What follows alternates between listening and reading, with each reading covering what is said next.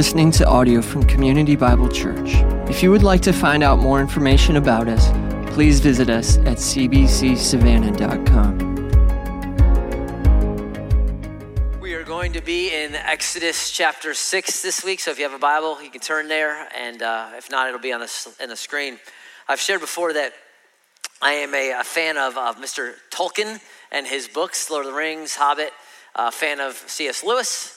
Not the theological books, but the Chronicles of Narnia. The theology books are a little heavy for me, but I stick with the Chronicles, right? You guys can read Mere Christianity and all those things, but I'll stick with Narnia. But one of the things about Tolkien, I didn't get into Tolkien until actually in seminary.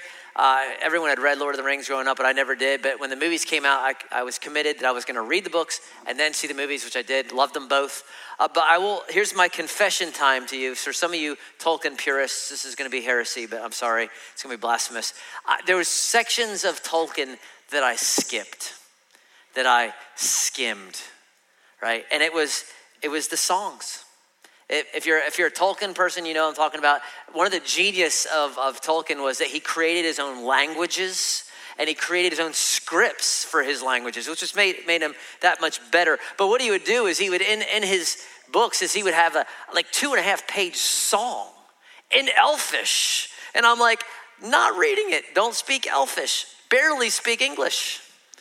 And so I would skip the part that really made Tolkien the genius that he was. And the reason why I did that is because it would be, he would drop these songs and these poems right in the middle of like an action sequence. Like it's just getting good. And all of a sudden there's a song and I'm like, skip. And I go to because I wanted the action. I want to see what Bilbo was going to do or Frodo was going to do or whatever.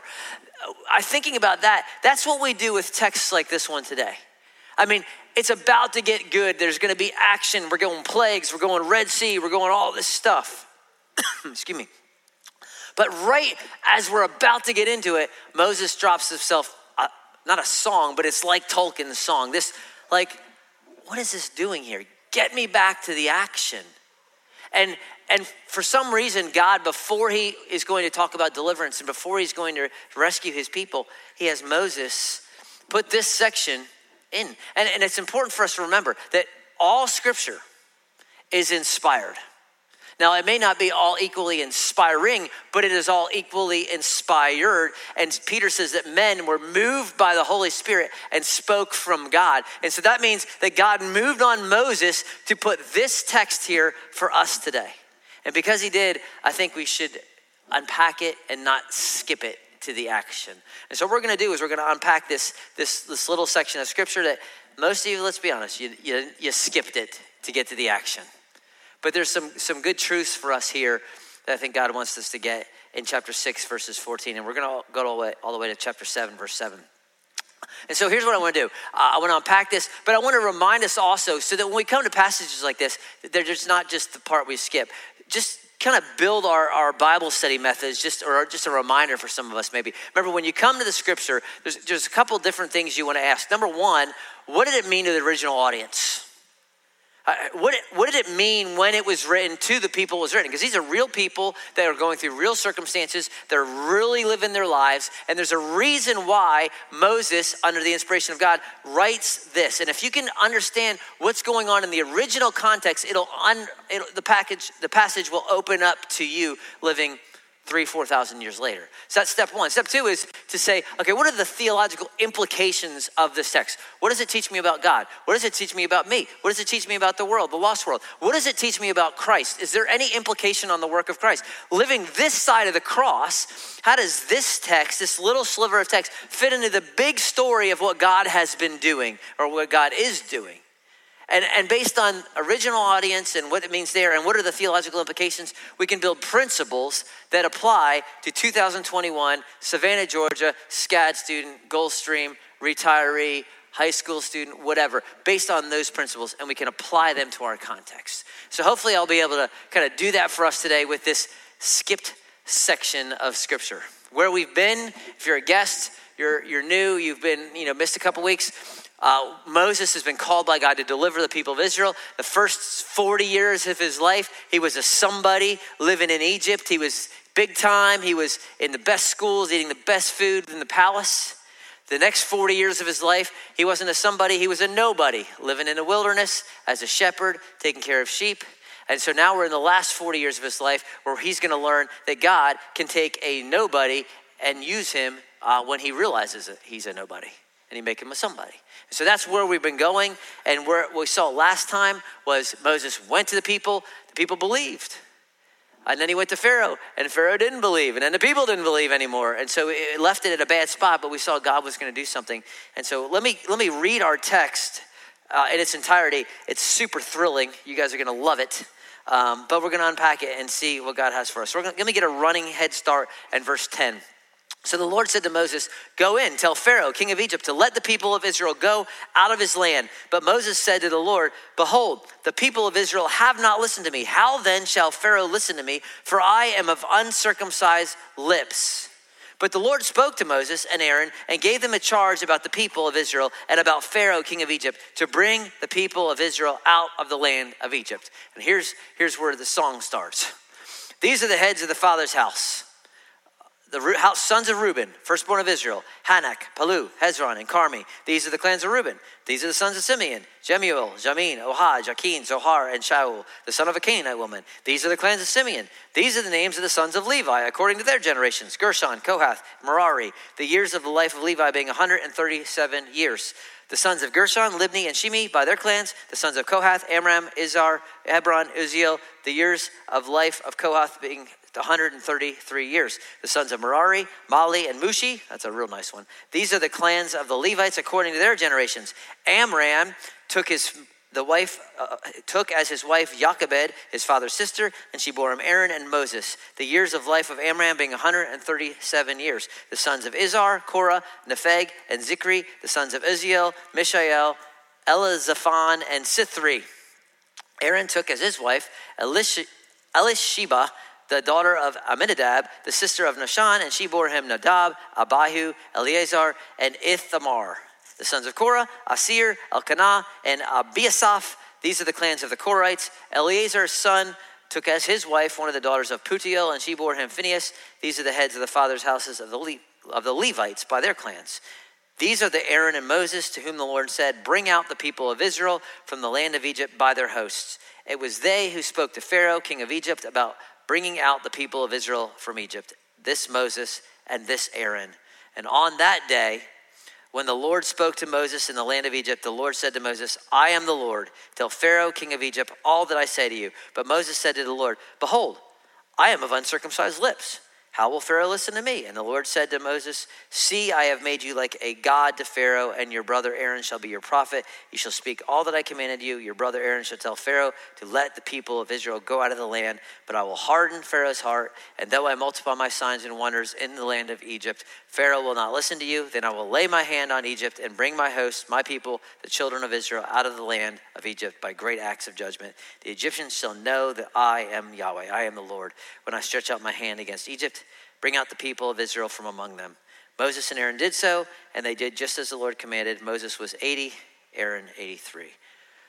Exciting. That's your memory verse for this week, right?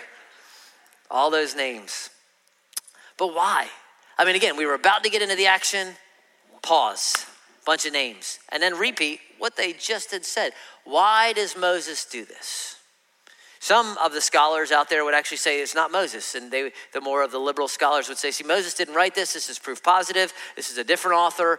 They ignore the fact that Jesus said that Moses wrote the Pentateuch, and so they'll argue all different things. Let me show you first and foremost that Moses wrote this, and that it's not by accident, that this is here on purpose, that he actually frames this section in a way so that you cannot miss it. He uses a literary device. We've seen it before. All the English teachers get excited when I mention these things. He uses a chiastic structure, which is basically a repetition of it's a literary device that repeats ideas to kind of frame an argument, to frame a big idea. And it usually has a structure of like an A, B, B, A, where the A's are the same idea as the B's are the same idea, or an A, B, C, B, A. This is what they do. You see in poetry. Moses uses this structure in this little section. His structure is A, B, C, C, B, A, right? And the idea here is this, and we don't have time to unpack it real quick, but he repeats himself. Verses 28 and 30 are the same as verses 10 and 12. What does he say in 10 and 12? Moses said to the Lord, I am uncircumcised lips, blah, blah, blah, blah. 28 to 30. They're not going to listen to me. I have uncircumcised lips. B, verse 27, he says, it was they who spoke to Pharaoh, king of Egypt. It says, and again in verse 13, it was Moses and Aaron that God used to speak in Egypt. In verse 25 and verse 14, very similar. These are the houses of the clans of this. Verse 25, this is the house of the clan. He's framing the idea to show you this is not just some random haphazard thing. I've put it there on purpose for multiple reasons, but it's intentional that God has it here for them and it has it here for us, right? And so that's what we're gonna kind of unpack. And if you kind of study this whole genealogy, what you're gonna see is several different things. One is this: there is a focal point of who he's talking about here. Okay, it only gets to 3 of the tribes. He starts with Reuben. He talks about Reuben and his sons. Then he gets to Simeon. He's the second born of Israel. He gets to his sons. When he comes to Levi, who's the third born, he doesn't just go to the sons. He goes to the grandsons and then to the great grandsons and then to the great great grandsons. He expands on the tribe of Levi, right? So in verse 16, for instance, these are the sons of Levi: Gershon, Kohath, Merari. And then you get in verse 18, you have the sons of Kohath, who are one of the sons of him. And Kohath has a son named Amram. Amram takes his wife Jochebed, his father's sister. This means he married his aunt, which is kind of nasty. All right, Auntie Mama is her name, right? But it's illegal now, and it was illegal actually after the Pentateuch came out. But his dad marries his aunt and has Moses and has Aaron. And instead of focusing then on Moses, it focuses on Aaron. And you get Aaron's sons, right? Aaron took his wife, and he has a couple sons: Abihu, Eleazar, Nadab, and Ithamar. And then it focuses on Aaron's grandson. He's got a grandson named Phinehas. It zooms in. It ignores Reuben. It ignores Simeon. And it zooms in on Levi, and specifically the house of Aaron, who is a descendant of Levi. And so the question is this, again, going back to our Bible study methods. What did it mean for the original audience, right? Why Moses and Aaron's clan? Well, for one, he's highlighting the authority that God has given to Moses and Aaron. Twice in this text, he says, this is the Moses and Aaron that God used. This is the Moses and Aaron God used. So he's validating to a group of people who are wandering around the wilderness, these are my guys. These are the guys that I speak through. These are the guys I use. That's number one. But number two, you got to ask the question, what was the significance of the Levites? Because God is clearly highlighting the Levites here. And if you grew up in church, this is kind of like the easy answer for you. But we have a lot of people didn't grow up in church, right? You don't know anything about kind of who the Levites were. So let me kind of unpack that for you. The Levites in the Old Testament were basically in charge of corporate worship. They were the ones who were in charge of the tabernacle and then later on the temple. Everything that had to do with corporate worship in Israel went through the Levites. And so when they all finally get to the land, remember they wander for 40 years, Moses dies, Joshua takes them to the land, they start conquering the land, and then finally they get their allotted places where God has given them. Here's a map of that. Here's where all the tribes go. There's Judah in the south, Simeon, Reuben, Gad, Manasseh, Joseph's son, Ephraim. Everybody gets a spot, except there's one name missing. What name's missing from this map? Very good. Some of you are paying attention. Levi. There's no Levi. What happened to Levi? He's not off, making jeans in Saudi Arabia or something, right? He doesn't get land. Here's why. Joshua highlights what the Pentateuch says. But the tribe of Levi, Moses gave no inheritance. Yahweh was their inheritance, just as he said to them.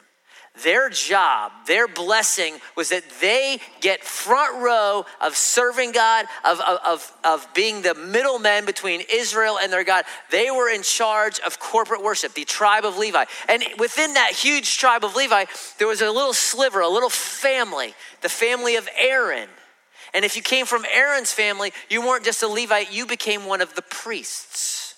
The priests were actually the ones doing the offerings. The priests were the ones doing the sacrifices. They were the one making atonement. They'd go inside the holy place. The high priest would go into the Holy of Holies once a year. Only one guy from the tribe of Aaron, right? So their job was kind of that sacrifice worship. And all the Levites are kind of a lower class, but they still were involved in worship and writing songs and, all these things. It was all about corporate worship for them.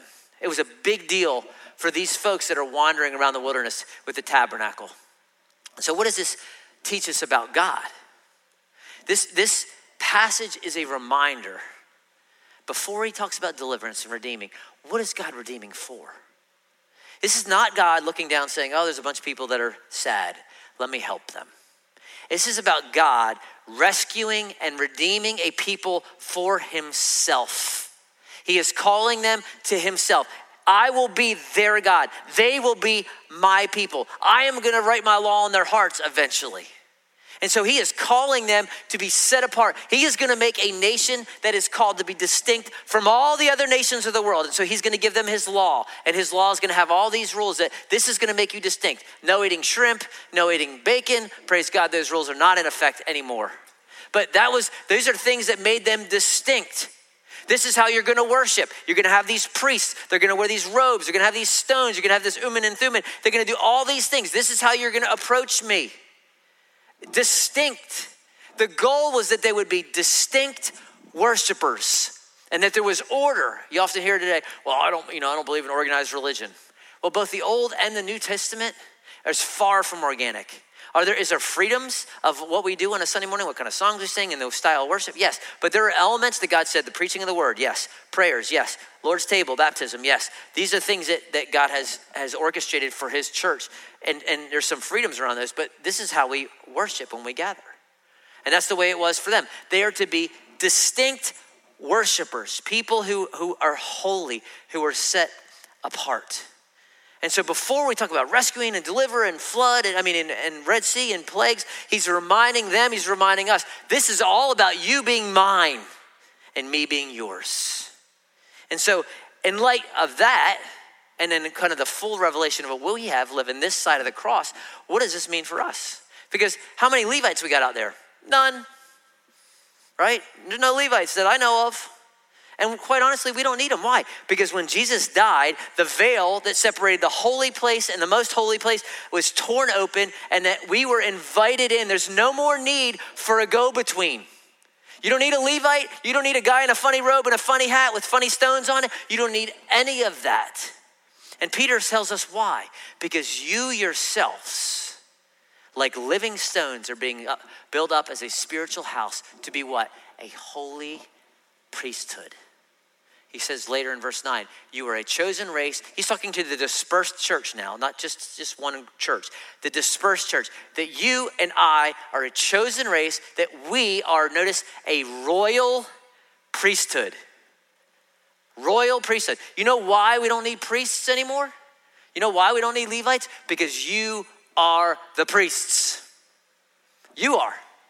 And not just any ordinary priest. You are a royal. The Levites were not royal priests. You know that? Judah was the royal tribe, not the tribe of Levi. You're distinct. You are a royal priest.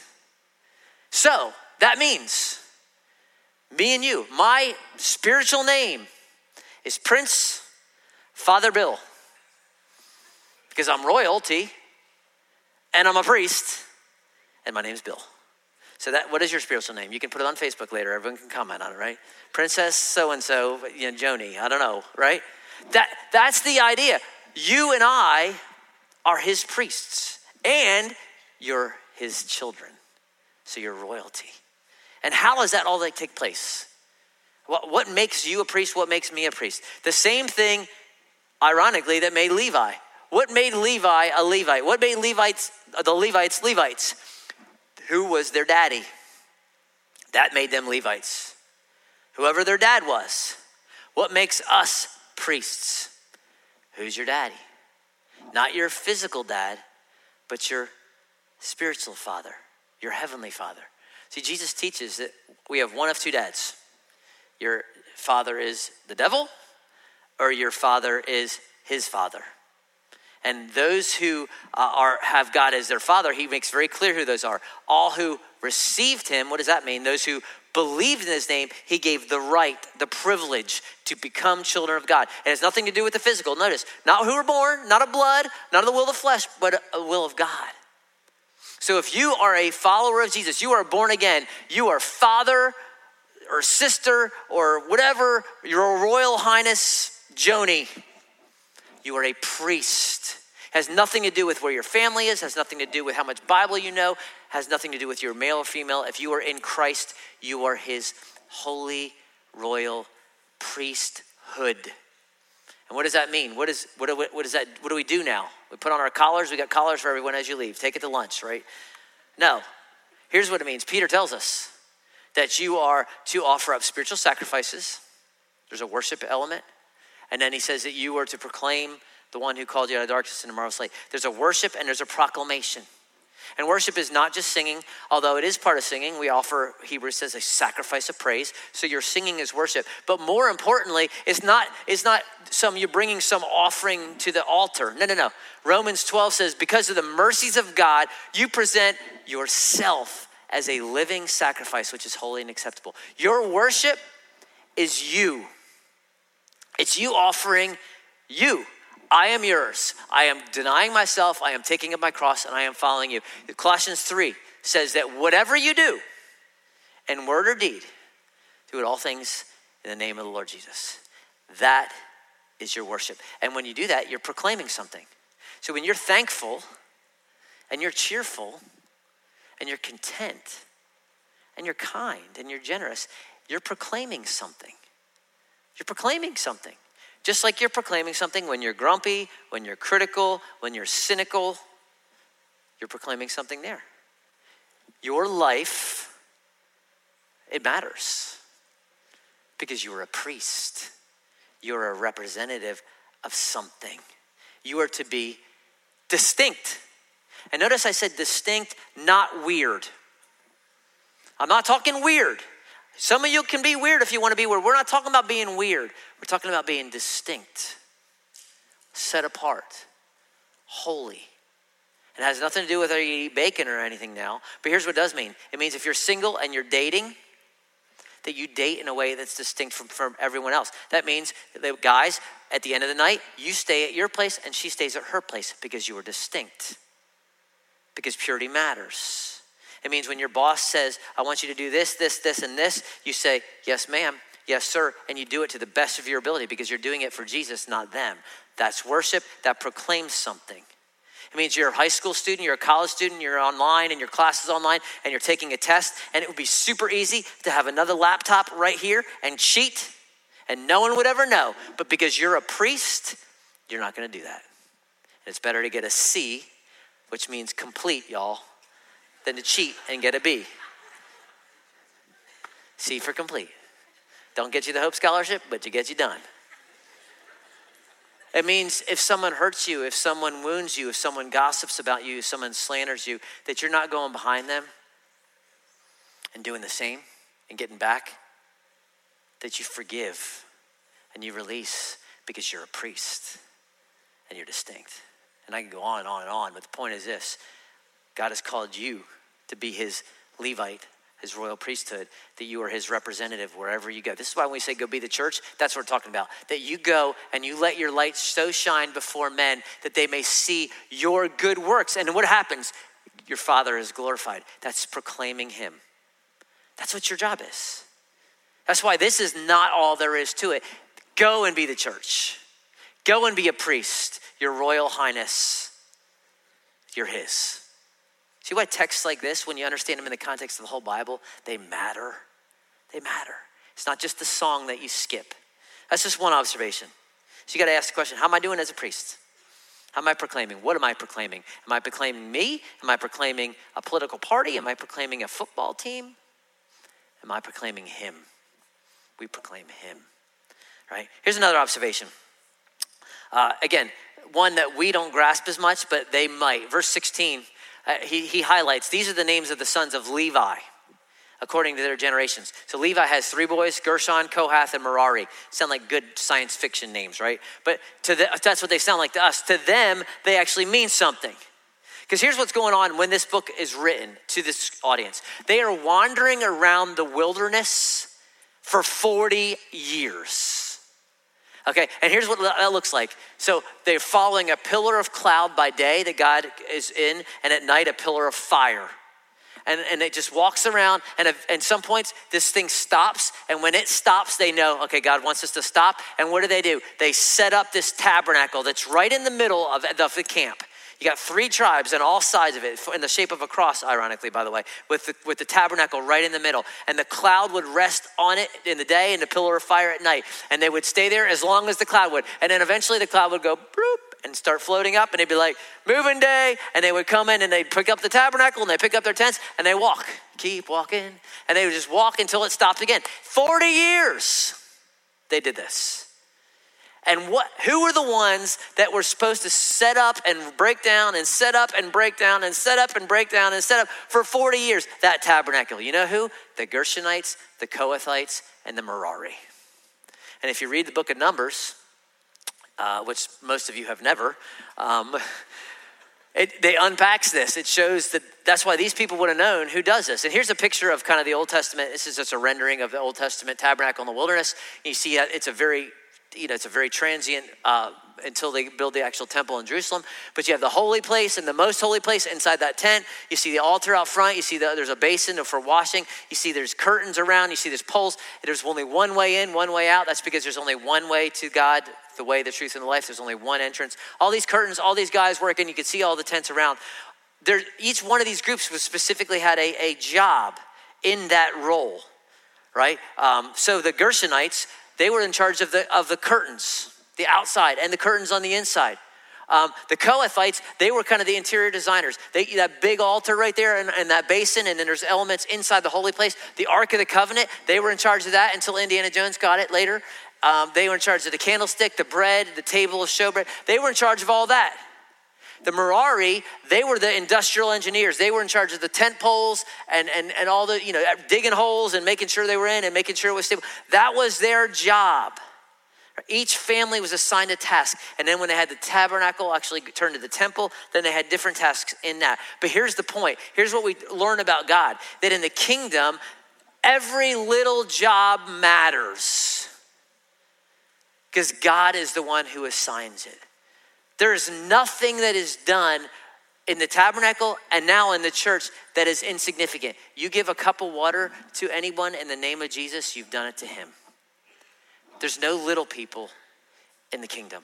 Every little thing matters. Well, it's seen and not seen. You didn't see the people this morning that were washing out the coffee pots, but you're enjoying it, aren't you? You're thankful that it wasn't last week's coffee, aren't you? You don't see what's going on right back in the back right now with people watching cameras of our kids, with people guarding the hallways, with people singing and teaching your children. You don't see it, but it matters. It matters. And there's a tendency, just because we're human, to move in one of two kind of fallacies. There's an inferiority complex. I'm not good enough. I'm a nobody. Or there's a superiority complex. Look how good I am. Look how important I am, right? The priests can't say, well, look how important we are. We got the altars and we have the animals and we have the sacrifices. Because if there ain't no Merari and there are no Gershonites, there's no sacrifices. At the same time, we can't be a Merari that says, I'm so sick of digging holes and, putting poles in holes and ropes to poles. I want to be that guy. I'm so sick of this. I'm not important. I don't matter because I don't get to be out front. You can't do that. And living this side of the cross, the way the Apostle Paul handles it, he uses the image of a body. He says the foot cannot say to the hand, I'm not part of the body because I'm a foot. I mean, everyone loves a hand. Hands can wave. Charismatics don't raise their feet, they raise their hands. If I'm a Gen Y, I can text with my hands. If I'm a baby boomer, I can point at people and complain, right? Hands get it all. I mean, everyone washes their hands. All they do to feet is put socks on them, and we smell and we hide them. That's inferiority complex. He also says, the eye cannot say to the foot, I don't need you, foot. Because look at me, I'm an eye. I can see everything. I can bat my eyelashes. I can do all these things. I don't need you, foot. Yeah, you ain't going nowhere without the feet. So you can sit in your chair all day long and look around, but you're not going, you're not moving without the feet. So don't think you're all that. The point is this, you need it all. The seen and the unseen. I don't know what a thyroid does. Never seen one, don't even know what it looks like. But I know if you grew up in Savannah, yours is jacked up. It's the water, it's the whatever. the sugar refinery got you, I don't know. But I know this, most of y'all have jacked up thyroids because you live in Savannah, and you gotta take medicine to fix it because it's not functioning properly. I don't see it, I don't know what it is, but I know if it's not working, it messes everything up. That is the body. If the Gershonites are like, we're sick of this, doing this, if the Merari are, we're sick of doing this, then it doesn't function. The body matters. And the kind of New Testament application is this. Whatever God's made you, a foot, a hand, a thyroid, a myoid bone, whatever it is, do it and do it well. Because that's what he made you. You're distinct, you're unique. That's how he's wired you, that's how he's gifted you. If you're a hand and you're sitting here, then we're missing a hand. If you're a thyroid, we're having to take medicine because you're all jacked up and not doing what you're supposed to do. I don't know what it is, but you are called to do it. And there's a vertical aspect to this text where we're created to worship God. We are called to God, but there's a horizontal aspect too, where you're called to God so that you're called to each other. For them, it was the Old Testament people of God, the nation of Israel, the temple. For us, it is the bride of Christ, the body of Christ. You are a part of it. You have a role here, and it's not about you. Too many people come to church. What are they going to do for me? I don't feel fed. I don't feel this. I don't like this. What do they have for my kids? That's a wrong question. It's not what can we do for you. It's how do I serve the body? There's 59 one another commands in the New Testament. 59. Now, like 10 of them are love one another. But these have nothing to do with like flee morality and all these morality stuff. This is just how we relate to each other. As the people of God, be at peace with one another, wash each other's feet, love one another, devoted to one another, honor one another, live in harmony, accept, instruct, greet, serve, carry burdens, be patient, be kind, forgive, speak, submit, encourage one another, build up one another, spur one another to love and good deeds, confess to one another, pray for one another, be hospitable to one another, be of the same mind, seek good, blah, blah, blah, blah, blah, blah, on and on. You're called to him because we're called to each other. And this is why we have people that commit ourselves to the local body. It's not that our church is better than others. You're just saying, I'm going to serve this group of people until God calls me elsewhere. That's why we do church membership. That's why we have a family meeting. You play a role. And if you're a hand or a thyroid that's out of whack, the rest of the body is all jacked up. We need you as visible or invisible as you may be. God's given you things that we need. Even if you're just a fingernail. We need fingernails. You ever hurt your fingernail? Hurts the whole body. Stub that big toe. Some of you have big toes. You're like, I don't want to be seen and I don't want to be smelled. But we need the big toe for balance. And so that you can move. I don't know what it is. I don't know what God's called you to do. I just think you should do it. Right? Even the Levites.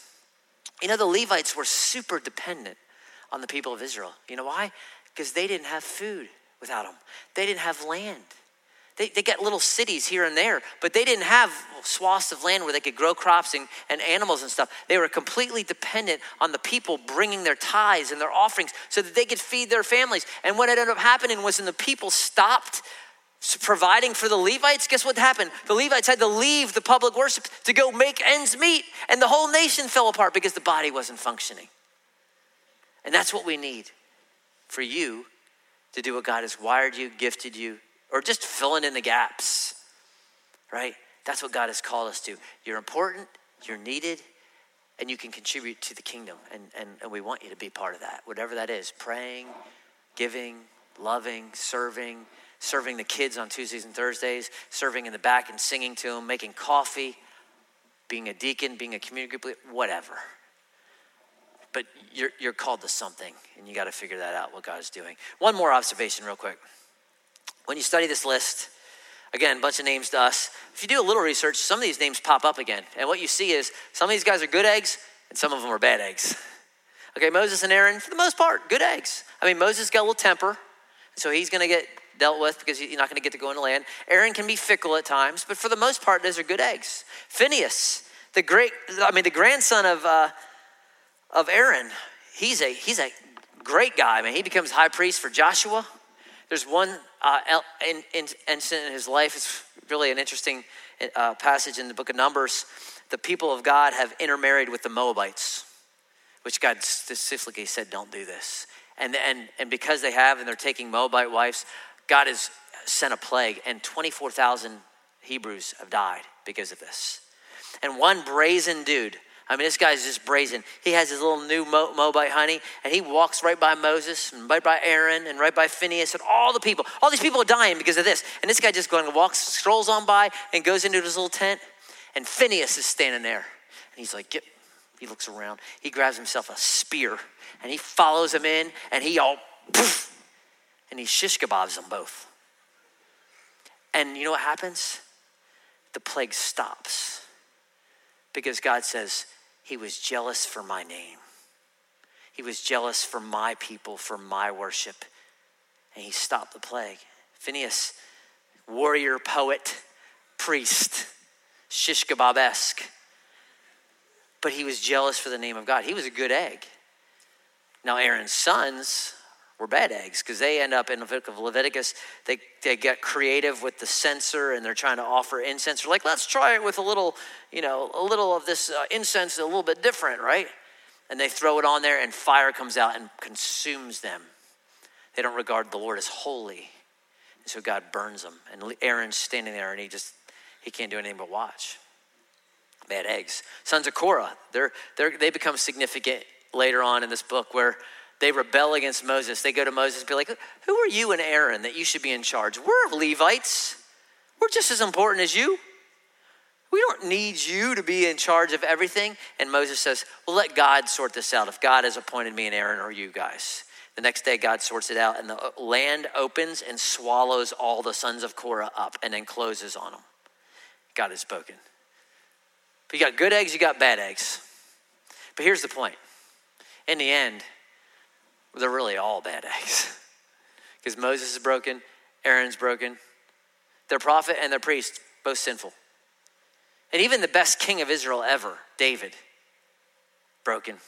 A man after God's own heart, needed a savior.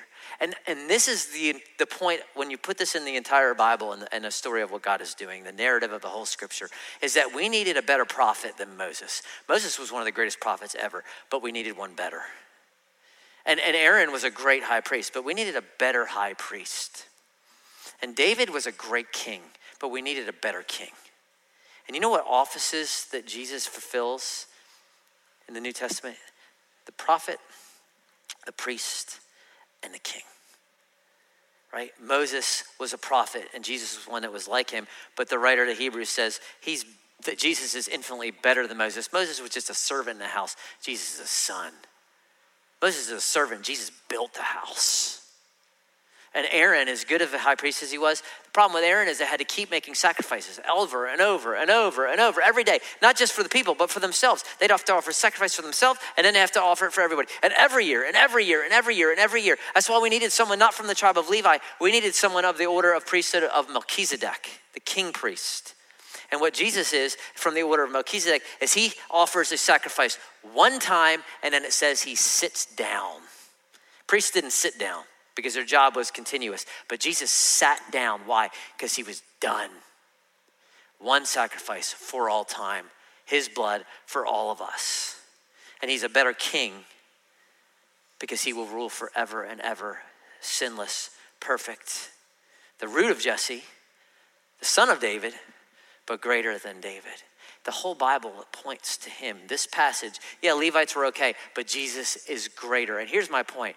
We don't put our hope in men and women. We don't put our hope in churches. We don't put our hope in religious institutions. We don't put our hope in us. We put our hope in the one who is perfect, is in Jesus Christ, is God our Father. It is in our triune God. That is where our hope is. And I was reminded of this week, just tragically reading about just the devastation that Ravi Zacharias, and some of you know his ministry, left behind. Tragic, the effects of sin. And it just made me think, my goodness, how broken are we? Right? How broken are we? Here's a guy that God used to reach hundreds and thousands of people for Jesus, and he left a train wreck behind him because of his sin. And it's an encouragement to me on one side because your sin doesn't disqualify you from serving God and God using you. But at the same time, it's a warning. Don't put your hope in men because the best of men is men at best. And if you're putting your hope in this church or this elder team or these pastors or me or this church or your community group or your spouse or your teachers or your parents, you are going to be disappointed. You will be, because they are just men and women. Redeemed, rescued, can be used, but they will disappoint you, right? You put your hope in Christ and Christ alone. That's where we rest. It's not about us, it is about him. And that's how chapter 7 really ends, right? It's just a repetition of what he said. It's like the third time. The Lord said to Moses, I have made you God in Pharaoh. Verse 2, I will command you and you will do this. Verse 3, I will harden his heart. I will multiply signs. Verse 4, Pharaoh will not listen to you. I will lay my hands. Verse 5, Egyptians shall know that I am the Lord when I stretch out my hand. And so what did Moses and Aaron do? They obeyed him. See, it's not about what you can do for God. Too many of you are trying to do what you can do for God. It has nothing to do with what you can do for God. It's all about what God can do through you. Taking a nobody who realizes they're a nobody and doing something with that. We are the bride of Christ. Now, has he made you a priest? Absolutely. Has he made you holy? Has he made you royalty? Absolutely. But it's so his name is great. So you, today, you go with a better genealogy than Moses. Your genealogy goes back to God your Father because of the work of Christ, and it's proven and demonstrated by the power of his Spirit in you. You are his priest.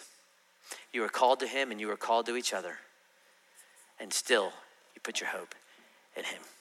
That's what this song is ultimately pointing us to, this portion that we might skip. Just a reminder of those things. So here's what we're going to do as we kind of move to worship. We're going to remember basically what the Levites were doing constantly. We're going to remember the table. And if you came in and you didn't get a little communion cup packet, just raise your hand and one of our ushers will get one to you. Again, we're going to look at the Passover in just a few weeks. This is Jesus is kind of repointing and redirecting the Passover meal instituted at the 10th plague. Pointing to that which Christ has done, the fulfillment of all that he has done. And when we take this, we remember, I'm a priest. I am his. I am called to the body. And so if you can kind of carefully not rip this thing apart, hopefully we're used to these things by now. If you're a follower of Christ, and whether you're a member of our church or not, we invite you to participate. This is your remembering of him. This is what he has done for you. And let me remind you what the Apostle Paul says in 1 Corinthians 11. He said, I received from the Lord what I delivered to you, that the Lord Jesus on the night when he was betrayed, he took bread. And the bread would have been, this was a celebration of the Passover for them. And Jesus is showing the significance. The bread would have been unleavened. Leaven pictured sin. And throughout the scripture and how it spreads. And the spread would have been unleavened like Jesus' body, which is sinless. And it probably had holes in it because it was like matzah. And it pictured that Jesus was pierced. And so he gives them the bread and he says, this is my body, which is for you, right? This is one sacrifice once for all done. My body for you. You don't have to keep re-sacrificing over and over and over and over and over. No, my body sacrificed one time. It is finished. It is done. Now we remember it. That's what we're doing. We're remembering what he has done. Right? This is my body, which is for you. Do this in remembrance of me. In the same way, he also took the cup after supper. He said, the cup is the new covenant in my blood. Remember, without the shedding of blood, there can be no forgiveness. But the blood in bulls and goats was not enough because they had to keep doing it, and it never satisfied. So Jesus offers his blood as the Passover lamb, the perfect Lamb of God who takes away the sin of the world, and it's done. And he says, do this as often as you drink it in remembrance of me. Here's why. This is awesome how it connects to the rest of this, of what God's doing. For as often as you eat this bread and you drink the cup, what are you doing? You're proclaiming the Lord's death. What does Peter say? We're to proclaim the excellencies of him who called you out of darkness. This is part of proclaiming. This is part of being a priest. You proclaim his death until he comes. Even so, come, Lord Jesus. Why don't you stand and we'll sing, and I'll pray.